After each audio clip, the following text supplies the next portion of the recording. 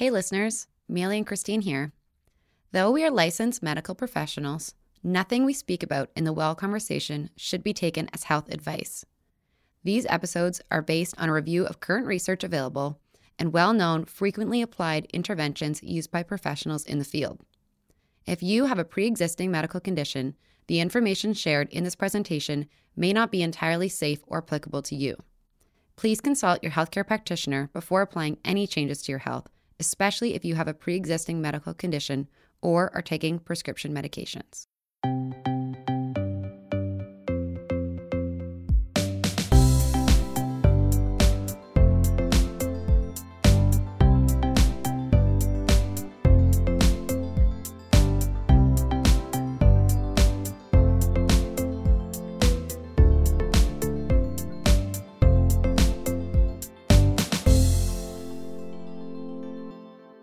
Welcome to another episode of the Well Conversation. I'm Dr. Mealy. And I'm Dr. Christine. Today we'll be talking about high-functioning anxiety. Anxiety is a common mental health condition which is increasing in prevalence in society today. I could probably name 10 people off the top of my head who suffer from anxiety. And why is that? Is it the grind mentality of nonstop work for success, or are we just more aware of the symptoms and diagnosing more individuals as time goes on? What role does social media play? How is high-functioning anxiety different than typical generalized anxiety disorder? Here with us today, we have Dr. Ellen Wong, naturopathic doctor and self-talk transformologist. Dr. Wong works with women with high-functioning anxiety to prioritize health and happiness as much as their success. After years of living with high-functioning anxiety, Dr. Ellen eventually reached a tipping point after 2 hospitalizations related to burnout. Although she appeared like she had it all together, she struggled internally with never-ending negative self-talk, perfectionism, and overthinking. Determined to find a solution to high-functioning anxiety, Dr. Ellen combined her clinical expertise, love for women's psychology, and even traveled to the happiest countries on earth to learn about happiness. As a naturopathic doctor, self-talk transformologist, and founder of The Joy Avenue, Dr. Ellen works with women who feel overwhelmed and anxious and are ready to stop their negative self-talk to create space for joy in their lives. But what she's most passionate about is helping women prioritize their health and happiness as much as their success. Dr. Wong was also professor of Christine and I's at the Canadian College of Naturopathic Medicine, and she was even my clinical supervisor. Dr. Wong has been a role model for us, and I'm so excited to talk with her today. So welcome, Dr. Wong. Thank you. It's very lovely to see you two again. All right, to kickstart the conversation, Dr. Wong, can you tell us a little bit about what is high-functioning anxiety? I'm happy to, but you're going to have to stop calling me Dr. It's a force of habit. I don't know. I can't. Way too formal. Okay, Ellen. It's going to make for a very awkward podcast if you keep calling me Dr. Okay, so to answer the question, high-functioning anxiety is like the way I typically describe it is this is your successful overachiever, often a type A personality, and someone on the outside who would seem from the outside that they're very well put together. You know, they have everything figured out. They're very calm. They're confident, but like internally, they also struggle a lot with a lot of self-doubt, a lot of what ifs, difficulty saying no, like people-pleasing mentality. And they're often very mentally and physically exhausted. Kind of to your point a little bit earlier, Christine, high-functioning anxiety, it's not a clinical disorder. And I think that's what separates this group and makes it very interesting is that typically when we think about anxiety, and we know this isn't always the way anxiety plays out, but typically anxiety is the person who may feel really, really anxious, have all these physical symptoms like the heart pounding and the shortness of breath and then the sweating. And typically those responses lead to a bit of a freezing. So with anxiety, it prevents you from doing a particular activity or, working or meeting deadlines or, taking the subway or like whatever. There's lots of different ways that it plays out, as you both know. With high functioning anxiety, the anxiousness and the what ifs drive these people to do more. So instead of freezing, they almost compensate and cope with the way they feel by doing more and being more. And this often ends up leading to burnout, as you could imagine, because it's the anxiousness really like propels them forward rather than leaving them frozen in fear. That makes sense. And it's kind of difficult, I guess, because then those individuals who've kind of used this to their advantage now have, when they're at that place of burnout, this is almost a strategy for success. So when you take away and you kind of trying to work on this high functioning anxiety, you're also taking away part of their drive, which must be very complicated.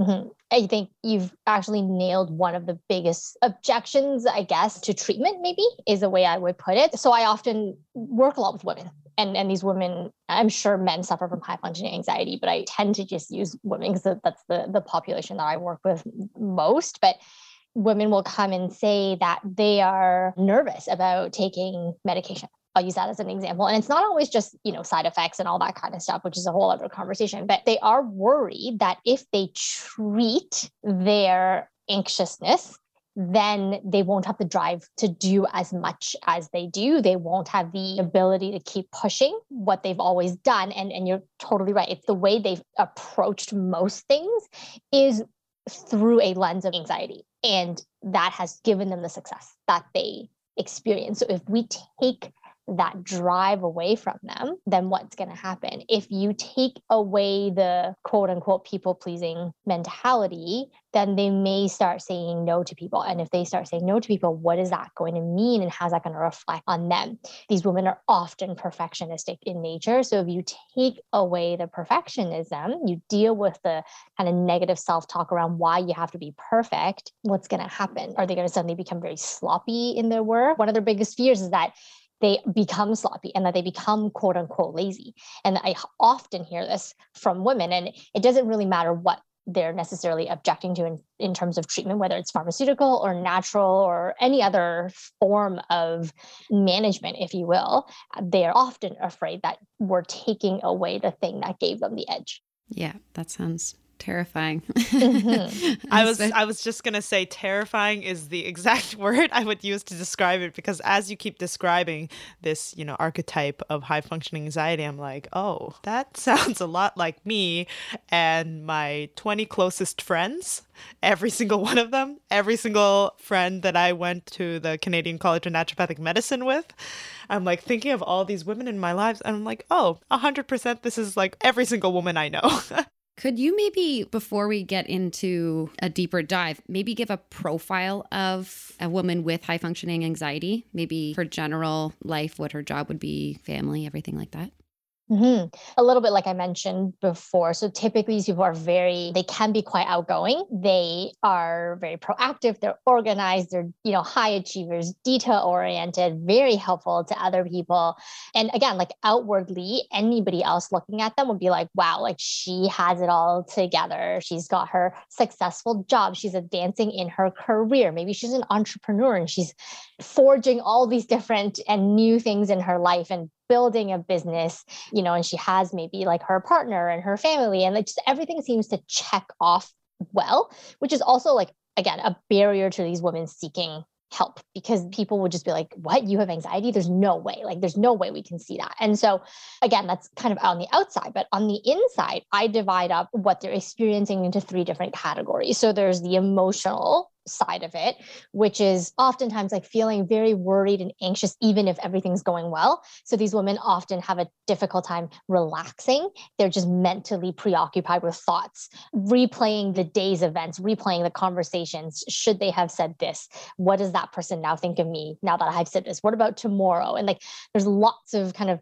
ruminating thoughts about the past and projecting into the future. Lots of fears around failure and rejection and negative judgment from other people, feeling not good enough, not smart enough, that typical imposter syndrome. And if you go one level deeper with the emotions, it's often there's a lot of guilt and anger and resentment and frustration, because they're just kind of like, I'm working so hard and other people aren't working as hard as me. And how come they are happy, or how come they seem to be able to relax and I just can't? Like I'm with my kids, and even though I'm with them, I'm not present. And that's like a common frustration that these women have. So that was an emotional perspective. From a behavioral perspective, workaholic, perfectionistic, a lot of overthinking and overanalyzing every situation, a lot of what if thoughts, second guessing themselves after choices are made, having a really difficult time saying no to other people. Sometimes you'll see that they have, because they're very anxious, there's a lot of procrastination until the last minute. And then they are able to like kind of laser focus and pull off very, very long hours and periods of time of intense work, but then they also crash afterwards. Christine Chung. Yeah. So that's kind of more behavioral. And then from a physical perspective, you could imagine going through this day in and day out. It's a lot of chronic mental and physical fatigue, maybe difficulty sleeping or having poor quality of sleep, inability to relax. They may have digestive issues, as you both know, like when you're this anxious about things, oftentimes your digestion is off, and it can vary from having low appetite to emotional eating, the stress and how that affects our absorption of nutrients and, the bloating and the digestion and all that kind of stuff, headaches, migraines, muscle tension. Sometimes you'll see the typical quote unquote anxiety symptoms of like, the chest pain and the heart racing and the nausea and the sweating and all that kind of stuff. But it's a little bit less common in this particular group of women. And again, that's also why oftentimes when they do seek help, they don't match that standard questionnaire that we all use to diagnose anxiety, right? Like they don't typically match that. The other thing that they typically don't match, and we alluded to this a little bit earlier, is, most anxiety questionnaires out there have a question around how much is this anxiety affecting your life? Is there this quote unquote functional impairment, which is just the fancy medical term for saying like, does this condition interfere with the way you function in life? And when it comes to anxiety or even depression or a lot of mood disorders, when the medical community measures functional impairment, it's a measure of, can you still go to work? And are you aware and able to access care, like healthcare? That's what we kind of call functional impairment, which is not a fair measure for this particular subset of people, because as we talked about, like they don't have problem functioning, they overfunction, if anything, and that's their compensation method. And so they will get sometimes dismissed.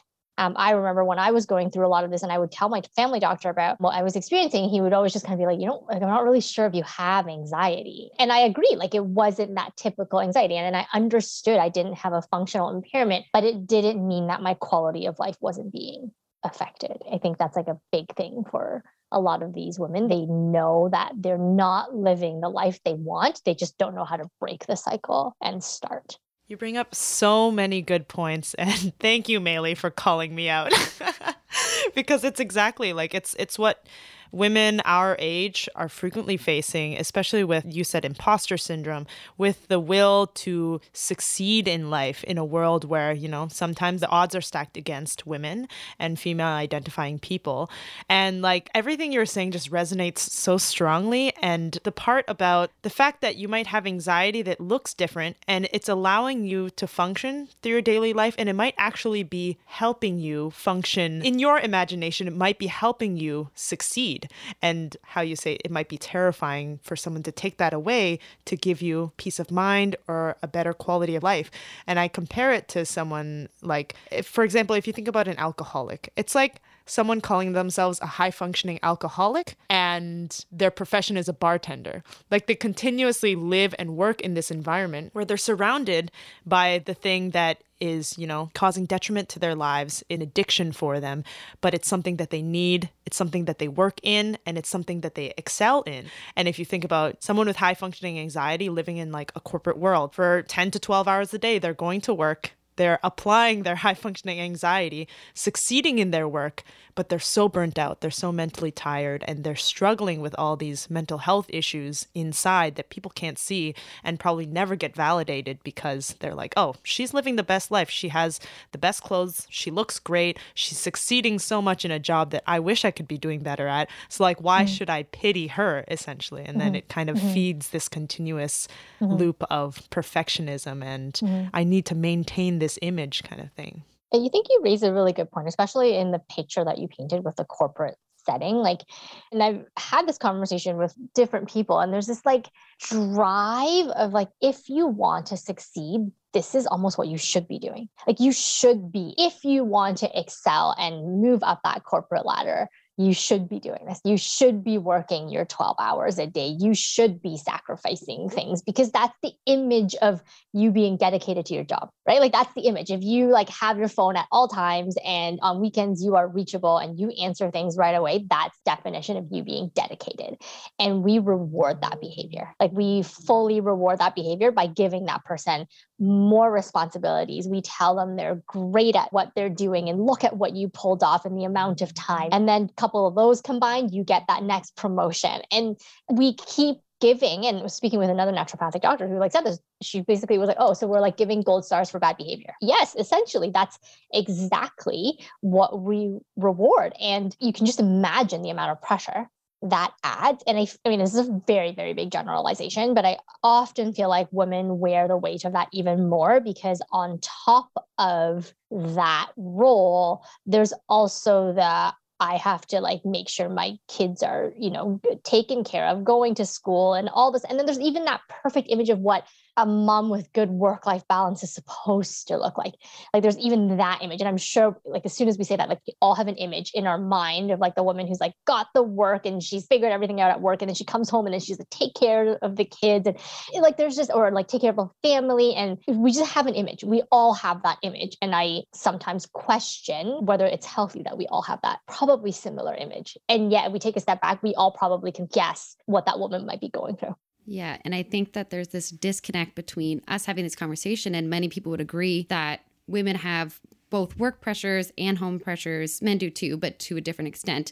And we need to kind of balance them, and it's healthy to take breaks. But we talk about that, but nothing has changed on, let's say, that corporate office where you still do get a promotion.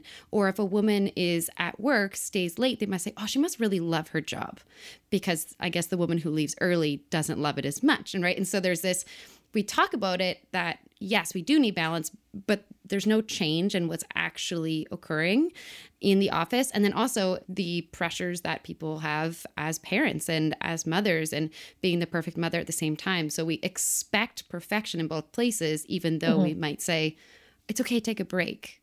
And then it's like, well, I don't need breaks. It's just. Yeah, perfect picture. How many memes do you see scrolling through social media in a day that talks about like, oh, you deserve self-care, you deserve a break? And yet I haven't run into a lot of organizations or corporations who live that. It almost makes it even worse because we logically understand that we're supposed to have self-care and rest and take a break. And yet we're not facilitating and providing opportunities for that to happen. And because we know we're supposed to, but we aren't given time to, then we feel even worse because we're not doing it. And again, I run into a lot of situations where these women are coming to me and they're like, well, I know I'm supposed to be doing this. Like, I know this is good for me, but like, even that's stressful now. Like self-care has turned into a stressful thing. Definitely. It's just another thing you're failing at. Yeah, absolutely. And one of the key things that I talk about is that there's different levels of self-care, right? There's like your take a break, make some popcorn, watch a movie and have something to drink. And then there's like bubble bath. There's like that level. And then there's the level of self-care where you're like, okay, I'm actually taking time and I'm unplugging and I'm really like trying to rest and replenish the reserves that I'm draining. And then I think ultimately, perhaps the ultimate self-care is actually self-love. And it's really coming from a place of being able to be like, I respect myself. I truly, genuinely, like within my core, believe that I am a worthy human being without having to be perfect at work, without having to put, 12 hours in. My 8 hours is enough because it should be enough because I worked my 8 hours and my actions in those 8 hours should speak for themselves. And that, we don't have to have, common phrase, but like we don't have to wear busyness as a badge of honor. Like it shouldn't be like that. And it's knowing that you're worthy enough and knowing that you don't have to compare yourself to the other people who may still be wrestling with that, and that you can still shine. And I think that's like the ultimate form of true self-care, is like addressing the thoughts and the self-talk behind what's driving you to make these choices and decisions. Mm-hmm. And also the piece about self-love is that once you truly get to that stage, I imagine that self-care just comes naturally. You're like, oh yeah, I'm going to leave my 8-hour day. I got everything done. There's no need to add to this day. I'm going to go home and I'm going to go for a long walk because that's what I really want right now. Rather than like you see all these things on Instagram of people saying like, oh yeah, you have to take a bubble bath and you have to unplug and then you have to watch a movie and eat popcorn. And that's what you have to do. And that's called self-care. And you're sitting there thinking like, oh, first of all, I hate bubble baths and I don't really want to watch a movie. Like all I want to do is like go for a run, where people are like, oh no, you have to take a break from the exercise as well. You really have to give yourself that self-care. But it's like, if I really love myself, I know exactly what I want and what I need in order to replenish myself and get myself ready for another work day that I'm going to enjoy. Because, every part of the workday that I do now is like for myself, for my success at a healthy stage. It's true. Even exercise prescription is still something. And especially for women with high functioning anxiety, if you give them any prescription of any kind of management, they'll do their best to like perfect that as well. And then that turns into a source of stress. I'm often very mindful of what I quote unquote prescribe. I try not to use that word even, but it's just, here are some of the things that we need to work through. So let's pick like what works for you. You tell me what's going to be the thing that we're going to approach this week or the next 2 weeks. And that's what we're going to focus on. And it doesn't all need to be done all at the exact same time, because it's true. And the one that I get probably the most with this group is the whole meditating and journaling is good for you, or like practicing mindfulness. And these poor women feel so bad because they're like, I'm broken. Like I can't meditate. Like I don't know how to do it. And they try for the life of them to like sit quietly. And I mean, if your mind is constantly filled, constantly going back to what happened, what's happening in the future, and like your mind doesn't stop, you cannot ask these women to sit down for 5 minutes and meditate. Like it's not happening. Yes, it's a massive source of stress to expect these people to meditate because it's good for you, or like practice mindfulness. I'm like, what does that actually mean? So again, it's one of those practice mindfulness is not a good suggestion.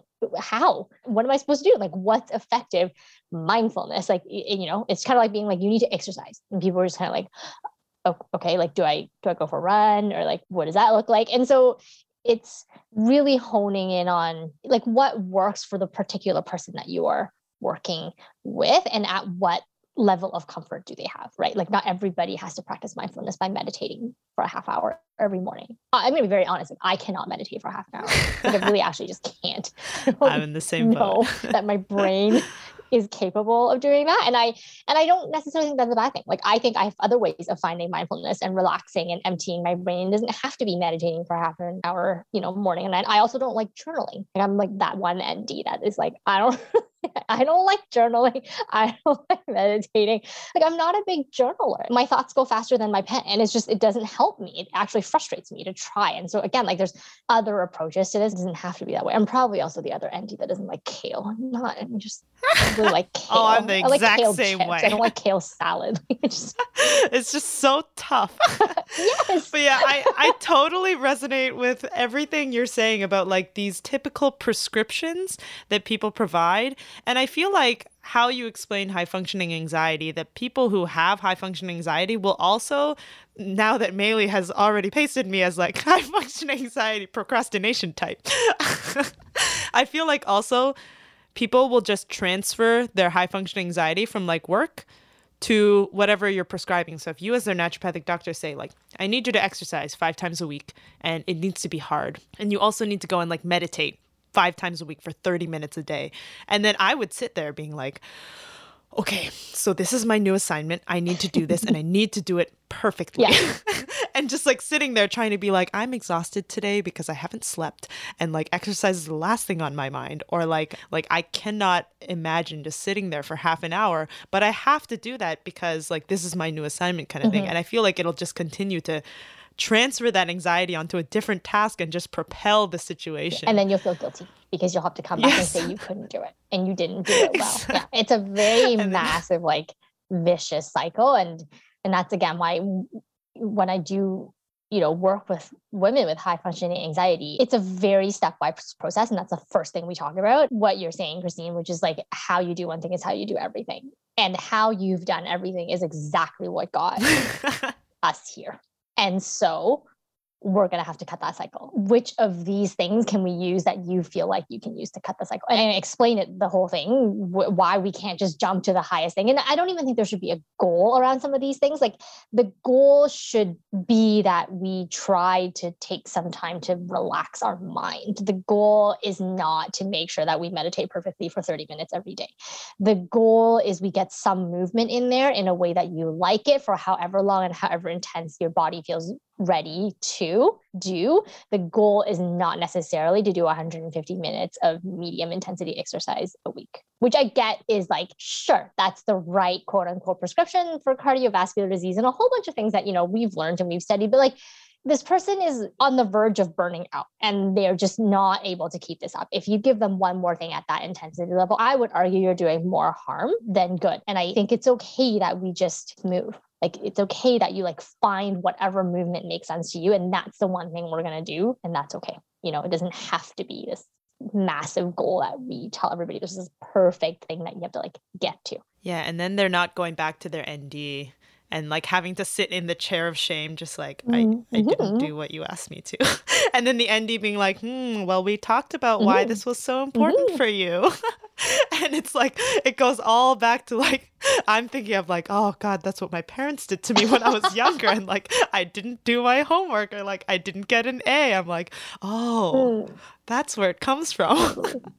It'd be really interesting if we were saying the 150 minutes, we're talking about cardiovascular health. I wonder if we looked at all-cause mortality and we looked at the impact that stress has on health and the impact that stressing about getting that 150 minutes has on cardiovascular health and overall health in general. I'm sure. What would that look like? That if we balance that out and they had less exercise but more peace of mind, I'm sure that if we look at just health metrics, that it'd be really interesting. You are triggering something that I remember, not quite related to high functioning anxiety, but to your point, do you remember how like it was always like eat 8 servings of fruits and vegetables a day because that's what you need or whatever? That thing, that's stressful for a lot of people because 8 servings is not an easy task necessarily to accomplish. So I was actually prepping a cardiovascular lecture not too long ago. And the actual number is actually 4 to 5. Like you actually really only need 4 to 5 fruits and vegetables a day. And then the cardiovascular benefit actually starts diving. But like really, it's like there's a benefit if you go from 0 to 1 fruit, each incrementally up to 5 fruits. And that benefit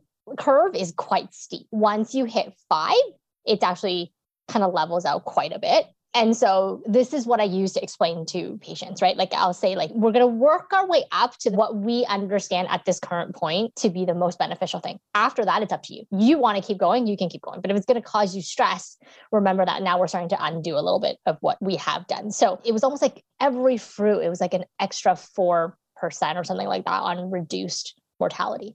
So I'm like, great. So like 1 apple is better than no apples because we are 4% less, right? Like we're just kind of like working our way up. And then if we hit 5, we are golden. Like forget this 8 thing. Like, I don't know when we came up with it. I actually don't remember how this came up to be. Probably some other study that looked at 8 fruits, whatever. So let's just drop that whole thing.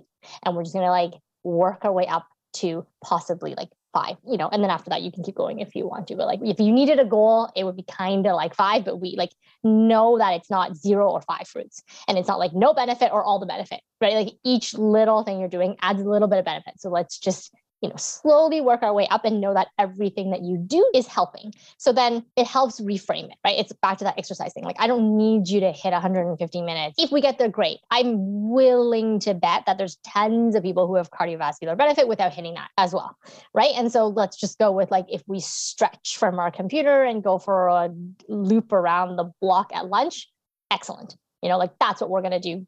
Not even every day. I know I won't even go every day. I'm like 2 times a week, we're going to do that. That's like infinitely more than what you did before, which was 0, right? Like, so it's all about like really dialing it back and having conversations with these women about what makes sense. And you don't have to do fruit and exercise at the same time either, right? Like it's like, which one of these is going to give you a sense of you've done it, like, and you've done something that feels good and is benefiting you without adding stress. So which one is it going to be? And I usually just kind of lay it out on the table. I'm like, this is like your menu. You can now pick and choose. It actually doesn't matter.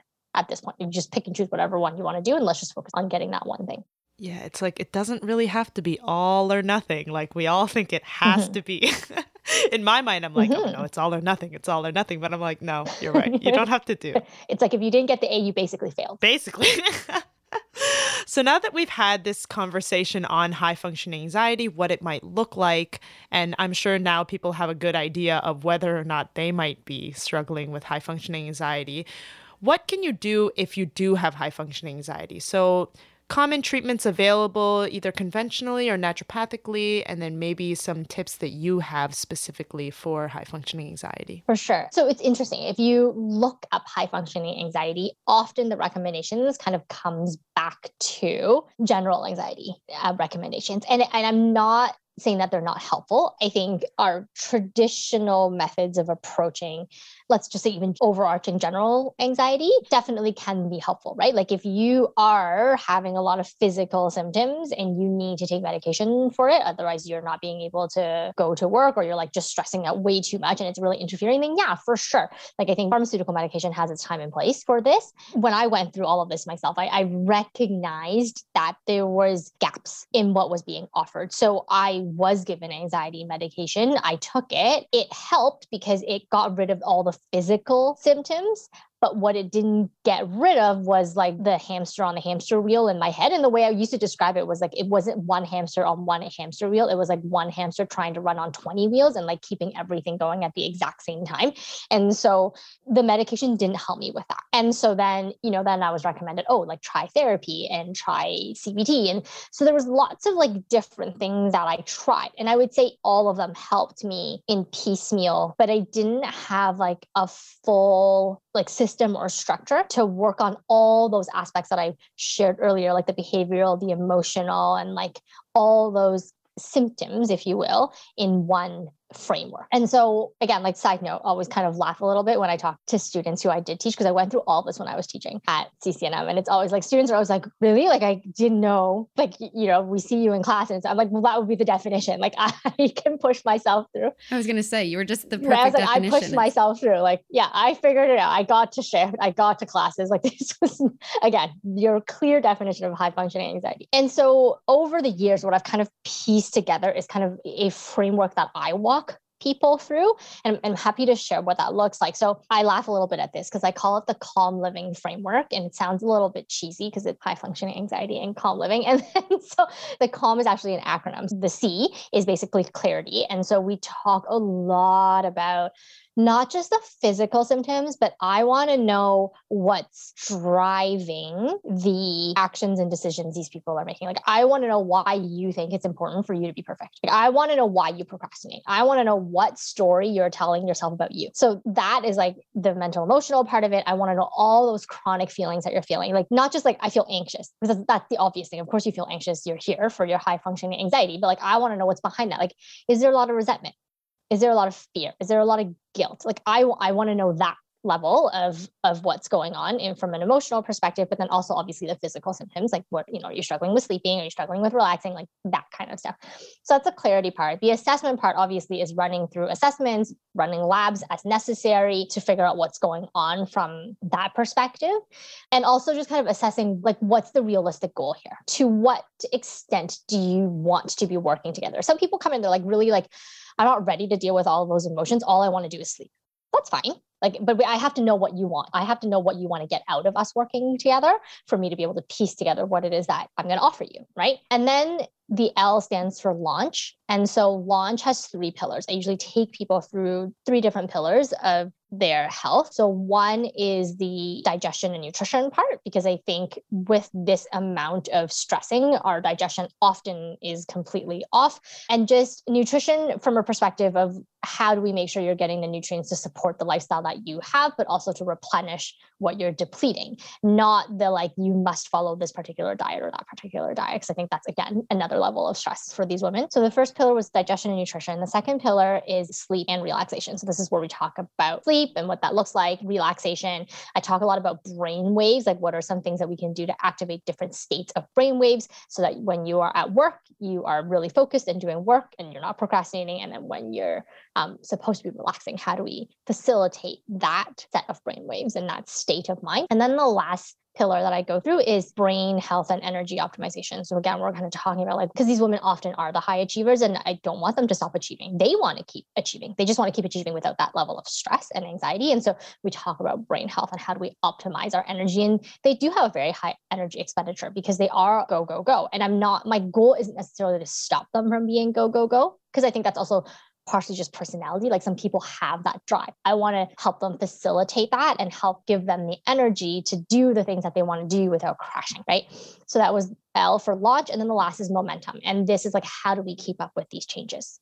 And so it comes back down to figuring out like, what is in your toolkit? What is that minimum thing that you need to do to stay relaxed or rested, or like, you know, have to sleep 8 hours. Not everyone needs 8 hours, but what's yours? Like, what's your minimum that we need to keep going so that you can maintain momentum?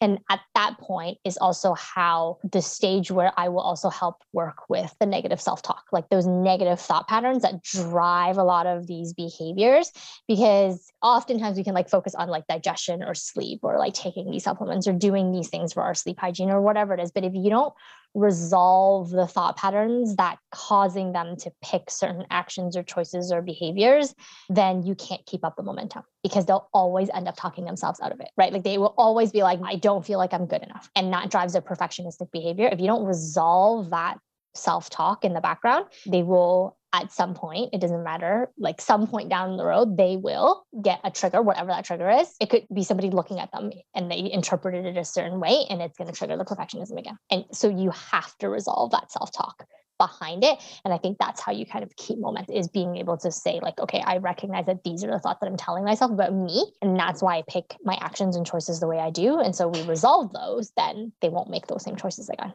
Okay, so what we do at the end of every podcast is we give our listeners 3 things that they can do today. So they're usually pretty general for all listeners. Let's assume someone listening is maybe struggling with high functioning anxiety or some aspect of it, even if it's somewhere in the range. What would you suggest are 3 things that they could do today? Identifying how many of these things is affecting your life right now. It sounds like almost obvious. It's kind of like, oh, well, like, yeah, I know this is what I think. But I want to know, like, can we acknowledge whether these things that you're thinking and these patterns and these behaviors are affecting just one area of your life, or has it extended to others? And I think when you have to sit down and kind of think about that, you're like, no, it's true. Like my mind actually doesn't stop. And like you can start thinking of examples. And I think acknowledging the extent to which it's percolating through your life is a really good first step, because maybe it's actually not really percolating through your life all that much. Maybe it really just comes down to that your workplace has unrealistic expectations. Maybe that's what it actually is. And that's okay too. So you got to identify, like, if it's the workplace has unrealistic expectation, then you're burnt out there. But then at home, you're also saying yes to things that you don't really want to say yes to. Then we know now it's actually like, it's your thoughts, it's your story, and it's like percolating to different areas of your life. So I think that's the one thing to really be mindful of. The second thing I would say is actually being really mindful of the story we tell. Asking yourself, I guess that's would be the action step, is like, what story do we tell ourselves over and over again? And there's so many. We often are on autopilot and we don't realize how many thoughts we repeat, and the fact that there's probably themes. So I'll give a really good example. I was just working with a client who we do an exercise that goes through all the different thoughts that they have in a day. And so there was a lot of, I have to do everything on my own. I can't rely on anyone else. I have too much things on my plate. I have too much to do. I can't do it all.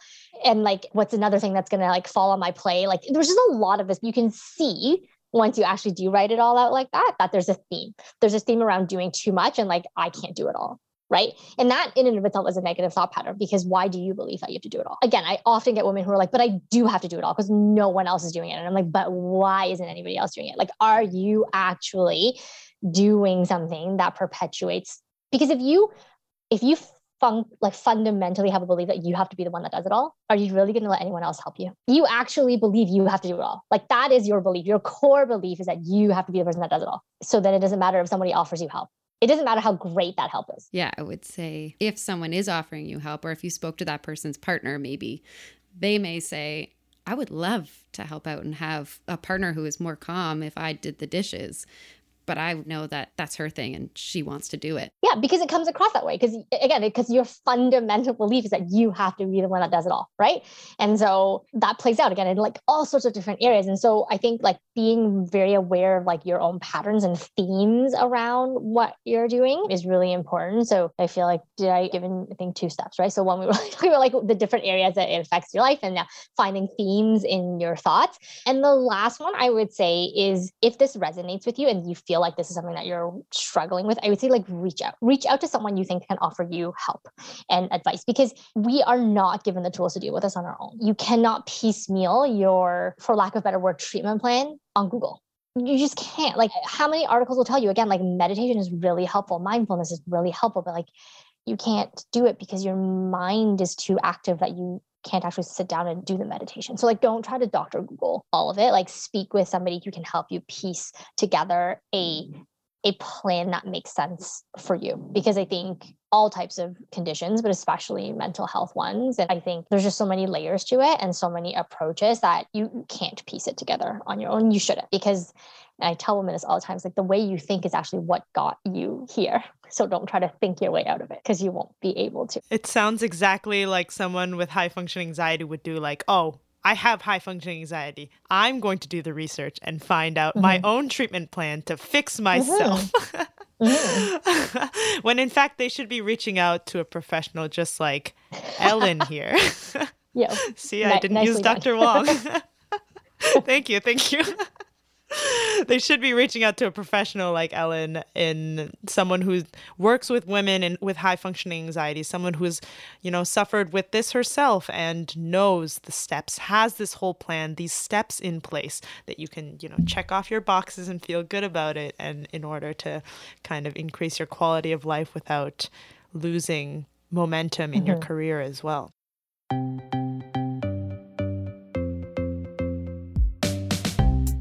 So on the topic of reaching out to you, how can our listeners reach out if they have any questions or if they would like to work with you to improve their high functioning anxiety? How can people reach out to you? Best way is on Instagram. So I can be reached at The Joy Avenue. I post a lot of stuff about high functioning anxiety, tips and strategies. But on my Instagram page, there is a way to book with me if they have any questions or just curious about how to get started. Amazing. Well, thank you so much, Ellen, for joining us on our podcast today. It was such a pleasure to have you. And I know Maylee will also agree with me in saying that you are definitely, one of our favorites, someone to look up to when we were in school and as a clinic supervisor, and everyone wanted to be on Dr. Wong's shift. And even you talk... I have a hard time believing that, but thank you. Even listening to you talk about, giving a lecture on cardiovascular health, I was like, oh, that was one of my top favorite lectures at school. And like thinking about that, I'm like, oh, I still have a copy of that. And like, I still refer back to it sometimes. Just with all that like beautiful research presented in such a lovely manner. So it was such a pleasure to have you on The Well Conversation. Thank you for inviting me and having me here. And it's always nice to catch up with you ladies. And can I just say, like, I love the work you guys are doing. You ladies are doing. It's fantastic. And it's really needed. So and I hope you keep growing your offers and gaining traction and lots of companies reaching out to you too, because I think, what you're doing is really important and super needed. Thank you so much. Well, what you do ties in so well. I was going to say we should have done a piece on like corporate wellness and how this is so needed in the corporate world, but 100%, like it definitely is. And I know continuously throughout the podcast, I could hear Maylee saying like in her own head, like, oh, that's me. And I was saying like, that is you. And for our listeners, until next time, feel well, learn well.